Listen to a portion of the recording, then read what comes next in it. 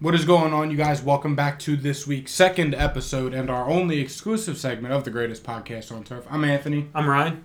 Today we are back. This is our yearly fantasy football My Guys episode. These are guys that we love for fantasy football this year that we are trying to acquire in every single fantasy football draft this year. Redraft, of course, some of these guys for Dynasty depending on age and stuff like that and how high and how low they are and what strategy you want to take. So with that being said, don't forget to like the video, subscribe to the channel. If you guys are new, you guys have been loving the fantasy content. We really appreciate all the support you guys have been giving us. And before we get into it, here's a quick word from our sponsor. Little Italy Pizzeria, located in Townsend, Delaware. Be sure to come in and check it out. Let them know that the greatest podcast on turf sent you. They will take care of you. Show proof that you're subscribed and that you listen to us. They will hook you up with an additional discount. With no further ado, our My Guys episode. Now, this is a spin-off. We got the idea from the fantasy footballers. We can't just take the idea and not show them up. Shout out to them guys. So, I think theirs comes out Friday. Yeah, just letting you guys know. But ours is coming out first, so they're stealing our content. Yeah. But I will say, since I was selfish and messed up the camera, I think it's only right for you to go first. That's fine. So, in order for us, for me personally, and my guys, I basically looked at a lot of my previous mock drafts, like 10 of them, and I looked to see who I had in basically every single one. 2 of them jumped off the bat at me, and the other one was kind of tough. However, this guy's going to be a stud. I ended up having 3 receivers on my list, which I absolutely hate, but this is my receiving core, I guess. This is what I'm looking out for, and we're just going to start off with the best one. The safest one, the most draft capital, highest ADP one. That is Chris Olave, the second-year player out of Ohio State in New Orleans. He got a new quarterback this year, which is much better than his quarterback of last year. Yeah. Whoever the hell it was. And Andy Dalton. James Winston, whoever it was. Chris Olave and Derek Carr is going to be much better this year because Chris Olave last year, he had a 26% target share, which is absolutely absurd. I know that Michael Thomas is back and he's better than ever. However, we cannot trust the Michael Thomas that's back and better than ever. Alvin Kamara is going to play this season. However, he's missing the first 3 games. At the end of the day, Chris Olave, in my opinion, was the best route runner of that class. I think he is a superstar receiver in the making. I think next year, Chris Olave could be in the first round of your fantasy football drafts. We are paying a pretty good price for him right now to draft him because he's getting drafted in like the second, third round, which, I mean, it is kind of rich. If you don't love him, I understand, but that 26% target share is something to look at. The fact that he was on a Saints team that didn't do shit and he still had success.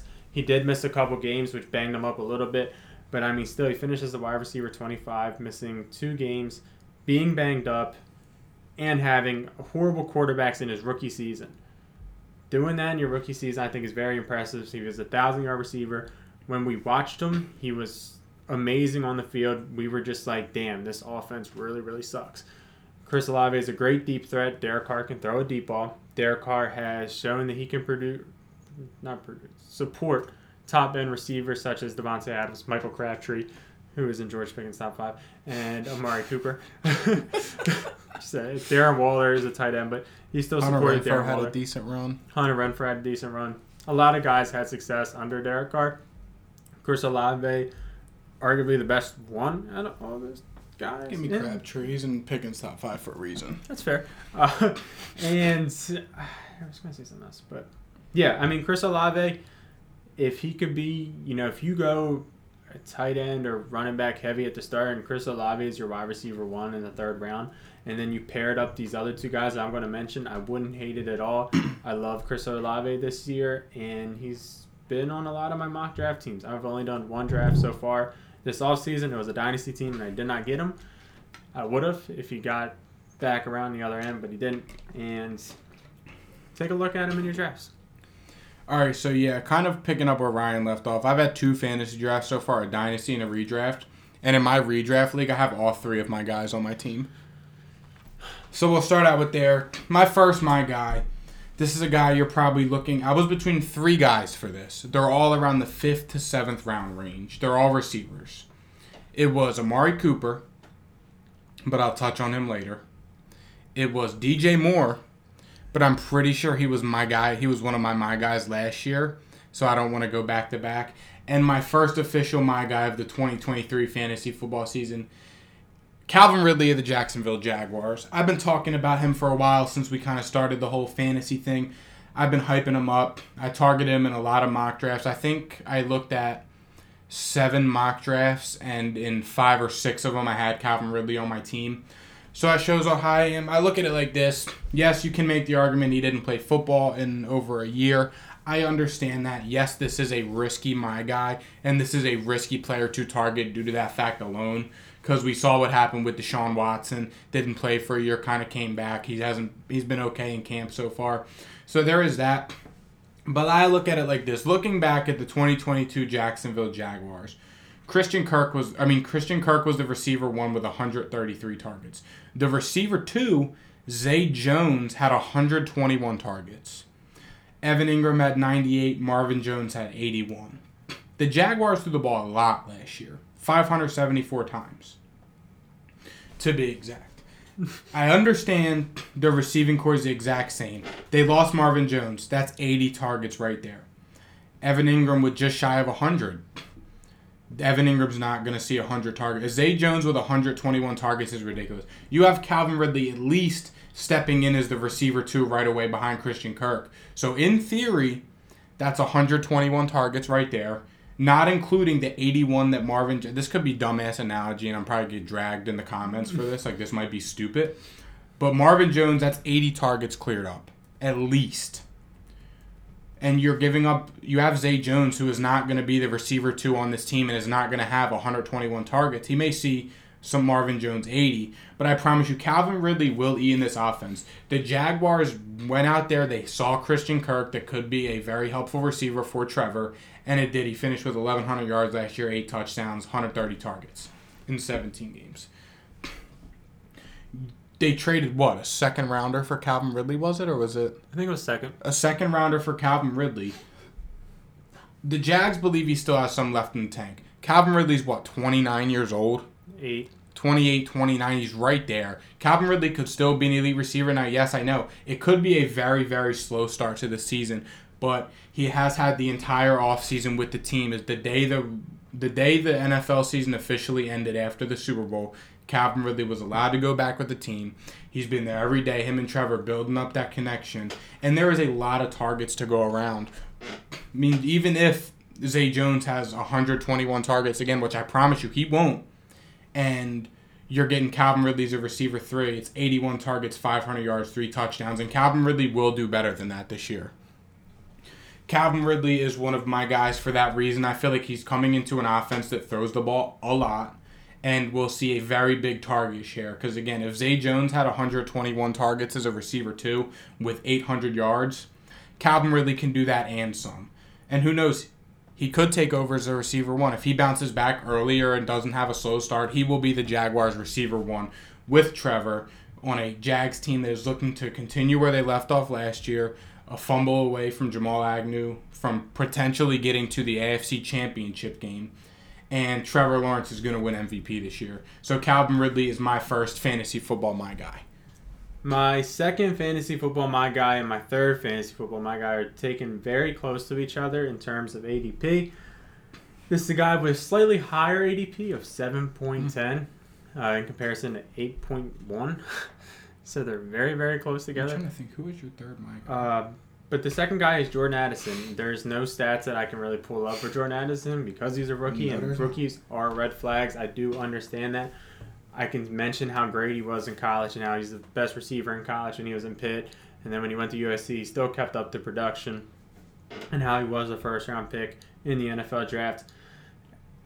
And, I mean, it's not saying much because of the college success. However, I want to talk about the Vikings. Anthony was touching on vacated targets. Well, the Vikings scream vacated targets. Yeah. Adam Thielen is gone. There goes 107 targets. Dalvin Cook is gone. I know Madison just steps right up, and I know that he's a running back. However, I think we have to take into account that Madison isn't as good as Dalvin Cook is. So there is some targets there that are left over. I know they have KJ Osborne, but I'm not too worried about him. I know they have TJ Hawkinson. I'm also not too worried about him either. I think Jordan Addison can have a lot of success on this offense. Now, we can say that, Justin Jefferson is there, so how much can he really do? Well, if you look at T. Higgins has been a very solid receiver in his whole entire career. Yep. 30 is rookie year, 22 and 17. T. Higgins was a second-round pick. Shouldn't have been, but he was. Yep. Jordan Addison was a first-round pick. It doesn't mean a whole hell of a lot, but draft capital does matter. Jordan Addison was a first-round pick. I think he'd have a lot of success on the other side of Justin Jefferson when they're double-teaming him. You can't double-team Jordan Addison, too. He's going to be able to eat on the number 2 corners. I just feel like with this guy, where you're taking him in round 8, I would be fine with him as my wide receiver. You can get him as a wide receiver 3 or 4, and I would absolutely love that for my fantasy football team. I would love to have Jordan Addison as a flex position. I would love to be able to, possibly start him some weeks. I think you could. I think at the mid to end part of the season, this guy could be a wide receiver 2 for your team. And to draft him as a wide receiver 3 or 4, I feel like that's a steal and a value. And the upside is definitely there. So if you're in like a keeper league or, a dynasty league, obviously. But even if you're in a regular standard redraft league, the 8th round for this guy, I think there's some value there, and I think it's a good pick. Yeah, 100%. To switch it up here, there's been a lot of receiver talk. I'm going to switch to my guy, who is a running back. Nice. And is the running back of the Kansas City Chiefs, and that is Isaiah Pacheco. Now, Isaiah Pacheco finished last season with 170 carries, 830 yards, and 5 touchdowns. I will say, Isaiah Pacheco saw 40 carries total through the first through the first 8 weeks of the season, he saw 40 carries. After week 8, he saw 130 carries. Now, you could make the argument, I know, they have Jerick McKinnon, who was a stud, a fantasy, probably league winner waiver wire pickup last year, who went crazy in the passing game last year and was doing a bunch of stuff on the offense. But if you look at it, even early on in the season, he saw 12 carries week 1, 11 carries week 4. Then he went a little bit down. But week 9, 16 carries, week 10, 15, 22, 14, 13, 15, 14. Then the last 2 weeks of the season, they were in shootout games, and they scored a lot more points.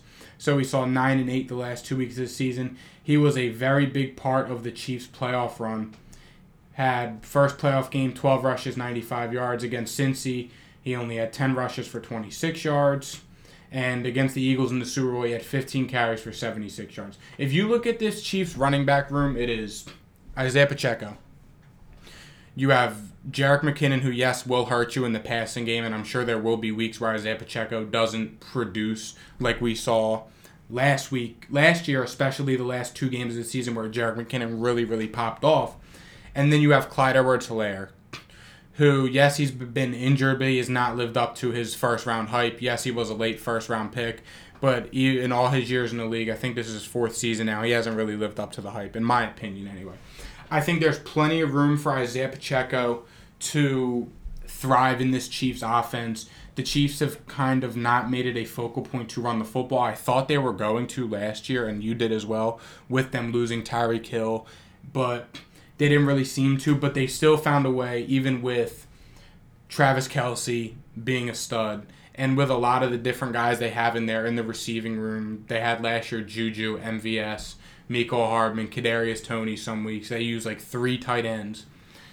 And Isaiah Pacheco still found a way to eat. I know it's tough. He's a Chiefs running back, and you don't really know what you're going to get from the Chiefs on a week-to-week basis, especially in the run game. But they do score a lot of points, and it is the best offense in football. So having the running back on a best offense in football, yes, it can hurt you, but I feel as though it can benefit you as well. You're probably looking at Isaiah Pacheco, depending on who's in your league and who you're drafting with and what platform you're on, you're probably looking at him somewhere between the 7th and 9th rounds, if I remember correctly, just based off mock drafts and looking. But I like Isaiah Pacheco a lot this year, and I think that he's going to be back and pick up right where he left off and being the lead feature back in Kansas City. Yeah, I mean, there's only about 5 teams that have a true bell cow running back. So Yeah. the Jerick McKinnon doesn't worry me too much because everybody that you could possibly imagine damn near has, Yeah. somebody else there to mess with them. But my guy that I wanted to mention, another receiver, another second year breakout potential guy, it is Jahan Dotson of the Washington football team. That's who it was. The only problem with Jahan Dotson is the system and the Washington football team. However, They're the Commanders now. Might be going back to their original name, but I don't know. new offensive coordinator, Chiefs guy. Eric Bieniemy? Chiefs guy has produced No. guys, They don't like him. and he's working them hard. but Listen, it's fine. the complaints of It's how fine. he was It too is intense. fine. Jahan Dotson, I don't know if it was him, but it sounds like a lot of the players in Washington don't like his intensity and can't match his energy. So therefore, it's not going to work out. Yeah, well, I don't believe anything that anybody says. It's fair. But Very Jahan opinionated. Dotson, he missed 5 games last season, and then the 3 games after that, he played 40%, 60%, 60% of snaps, and that was the total.